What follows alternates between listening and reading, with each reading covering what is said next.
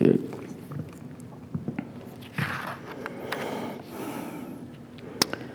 John chapter 20, verses 19 through 31. On the evening of that first day of the week, when the disciples were together with the doors locked for fear of the Jewish leaders, Jesus came and stood among them and said, "Peace be with you." After he said this, he showed them his hands and his side. The disciples were overjoyed when they saw the Lord. Again, Jesus said, "Peace be with you. As the Father has sent me, I am sending you." And with that, he breathed on them and said, "Receive the Holy Spirit. If you forgive anyone's sins, their sins are forgiven. If you do not forgive them, they are not forgiven." Now Thomas, also known as Didymus, one of the 12, was not with the disciples when Jesus came. So the other disciples told him, "We have seen the Lord." But he said to them, "Unless I see the nail marks in his hands, and put my finger where the nails were, and put my hand in his side, I will not believe." A week later, his disciples were in the house again, and Thomas was with them. Though the doors were locked, Jesus came and stood among them and said, "Peace be with you." Then he said to Thomas, "Put your finger here, see my hands. Reach out your hand and put it into my side. Stop doubting and believe." Thomas said to him, "My Lord and my God." Then Jesus told him, "Because you have seen me, you have believed. Blessed are those who have not seen and yet have believed." Jesus performed many other signs in the presence of his disciples, which are not recorded in this book. But these are written that you may believe that Jesus is the Messiah, the Son of God, and that by believing you may have life in his name. This is the gospel of the Lord. Praise to you, O Christ.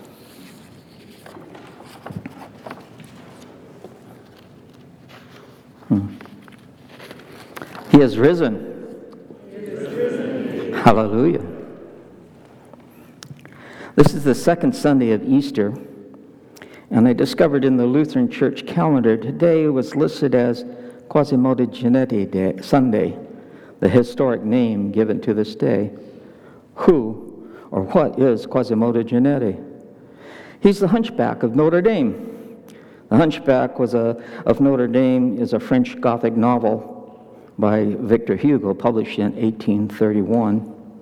In the novel, Quasimodo is an abandoned child left at Notre Dame and adopted by the Archdeacon Claude Forlillo.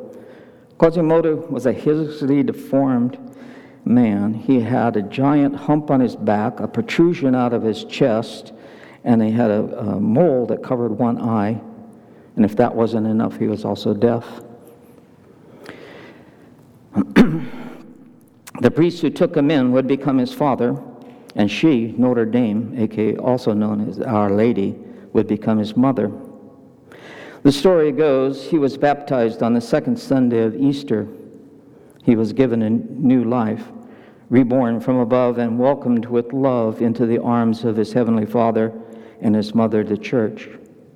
This hideously deformed child, rejected by the world, found sanctuary, peace within the wounds of his Lord Jesus Christ. Up until now, he hadn't been given a name. Upon his baptism, he was given the name. He was now Quasimodo.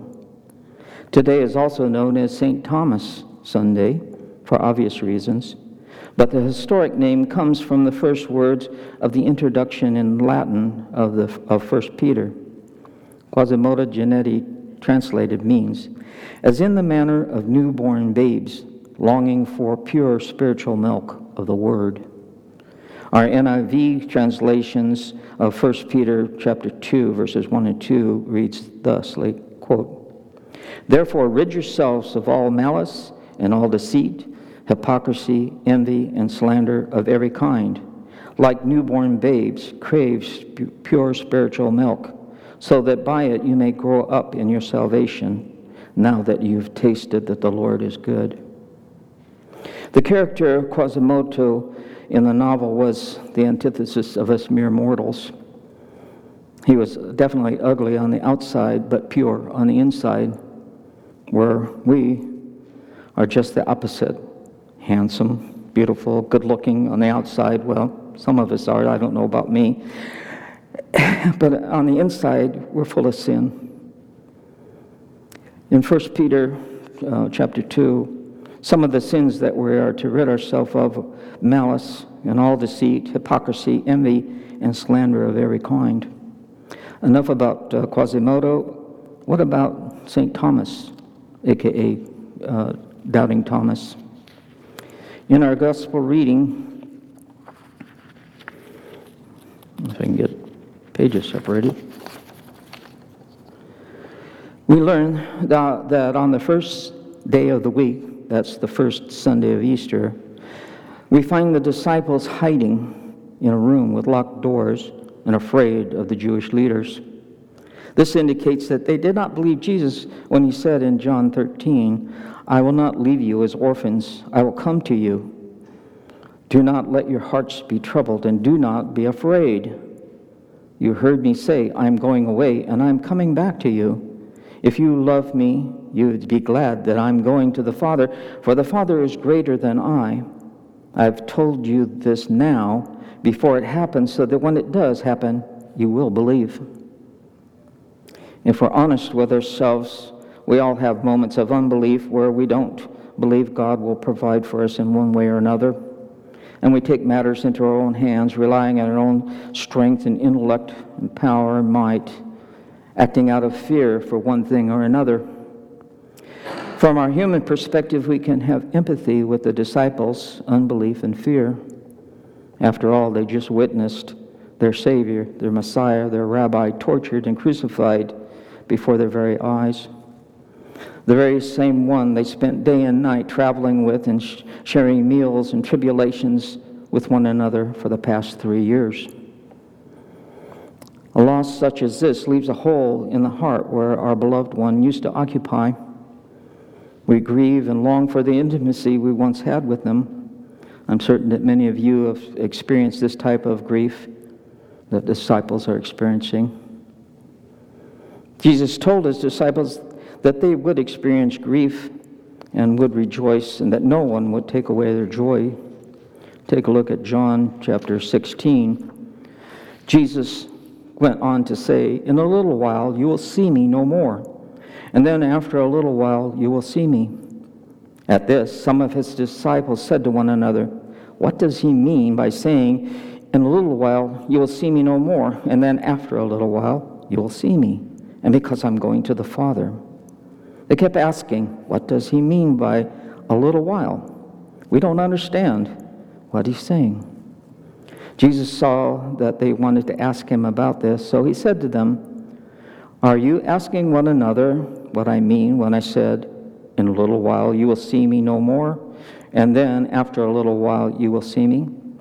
Very truly I tell you, you will weep and mourn while the world rejoices. You will grieve, but your grief will turn to joy. A woman giving birth to a child has pain because her time has come. But when the baby is born, she forgets the anguish because of her joy that a child is being brought into the world. So with you, now is your time of grief, but I will see you again, and you will rejoice, and no one will take away your joy." Jesus, as only God has the ability to make promises and keep them, keeps his promises. In the midst of their grieving, Jesus appears, returning just as he promised, entering the room, even though the doors were locked.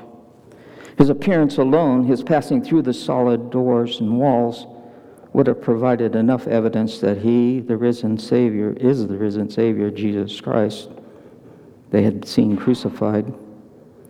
Jesus, demonstrating his grace instead of condemnation for the disciples' unbelief. And without the disciples even asking, Jesus shows the disciples the holes in his hands and the wound in his side, bringing great joy to his disciples. Now, the disciple Thomas was not hiding out with the rest of the disciples that first Sunday of Easter. The question is, where was he? Why was he not with the others? Perhaps he was not afraid of the Jewish leaders and did not find it necessary. Maybe he believed that Jesus' promises and his admonition not to be afraid. Another thing is, why was he so adamant that he would not believe until he saw the wounds in Jesus' hands and placed his hand in his side when the disciples told him they had seen Jesus alive? There were, at that time, rumors that Jesus had a cousin, and maybe he just wanted to make sure they weren't being deceived. On the second Sunday of Easter, Thomas was with the rest of the disciples. Since this is the second Sunday of Easter, presumably they've been holding up 7 days now. The Bible doesn't really tell us one way or the other. Again, Jesus enters the locked room, and without Thomas asking, Jesus tells him, "Put your finger here, see my hands, reach out, put your hand in my side." Now, this is the same evidence Jesus gave the rest of the disciples on the first Sunday of Easter, even though they were showing their doubt by their actions. And Jesus did not condemn them for not believing. Perhaps he told Thomas to stop doubting and believe, because unlike the rest of the disciples, he expressed his doubt verbally and in public. Who knows? As you can see, there's plenty of unbelief, of doubting going around, not just Thomas's. Remember, now, did Jesus just leave his disciples orphaned? No. Remember, Jesus promised not to leave them as orphans. Jesus keeps another of his promises. Our gospel reading for today, John chapter 20, verse 19 to 31, tells us that Jesus breathed on them and said, "Receive the Holy Spirit." The scripture tells us that Jesus and the Holy Spirit are paracletes, counselors of the same essence, of the same kind. The Holy Spirit is the third member of the Trinity, God. Jesus has given the Holy Spirit to every believer, those that have received the gift of grace, his disciples, as a way of staying connected with God. He did not abandon them. In my opinion, the most important reason for giving us the Holy Spirit, according to Ephesians chapter 1, starting in verse 13, is twofold. Quote, "And you also were included in Christ when you heard the message of truth, the gospel of your salvation. When you believed, you were marked with him with a seal, the promised Holy Spirit, who is a deposit guaranteeing our inheritance until the redemption of those who are God's possession, to the praise of his glory." The first responsibility of the Holy Spirit is to mark us, to seal us as we are God's possession. He purchased us at a great price, Jesus' blood. The second responsibility of the Holy Spirit is to be a deposit. In other translations, deposit is interpreted as our earnest, our pledge of inheritance. Earnest money is given when purchasing property. It's a promise that you're serious about purchasing the property. In fact, if you back out of the deal, the seller gets to keep the earnest money.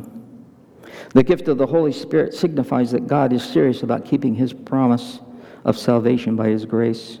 This is great news for you and I. We don't have no reason to worry about our salvation because God guarantees it.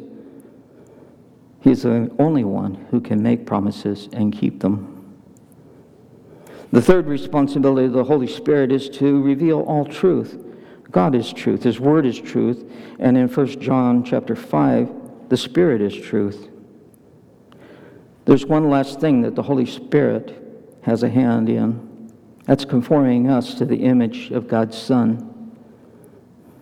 In Romans 8, starting in 29, quote, "For those God foreknew, he also predestined to be conformed to the image of his Son, that we might be the firstborn among many brothers and sisters. And we, all who with unveiled faces contemplate the Lord's glory, are being transformed into the image with ever-increasing glory, which comes from the Lord, who is the Spirit." So what is the goal, the purpose of Jesus' death and resurrection? Jesus came to seek and save the lost. He accomplished this by his death and resurrection and guaranteeing it by his gift of the Holy Spirit. Is that it? Accept his gift of grace, of salvation, and then go back to living our lives, the same old life that we had before? I don't think so. The Great Commission in Matthew 28 says, "Therefore go and make disciples of all nations, baptizing them in the name of the Father, the Son, and the Holy Spirit." And most of you'll stop there, but 20 is important. Verse 20. "And teaching them to obey everything I have commanded you, and surely I am with you always to the very end of the age." In this command, go is not the verb, make is. So don't worry, we don't have to pack up and go someplace. Better understanding of this scripture would be, as you go about your life, make disciples.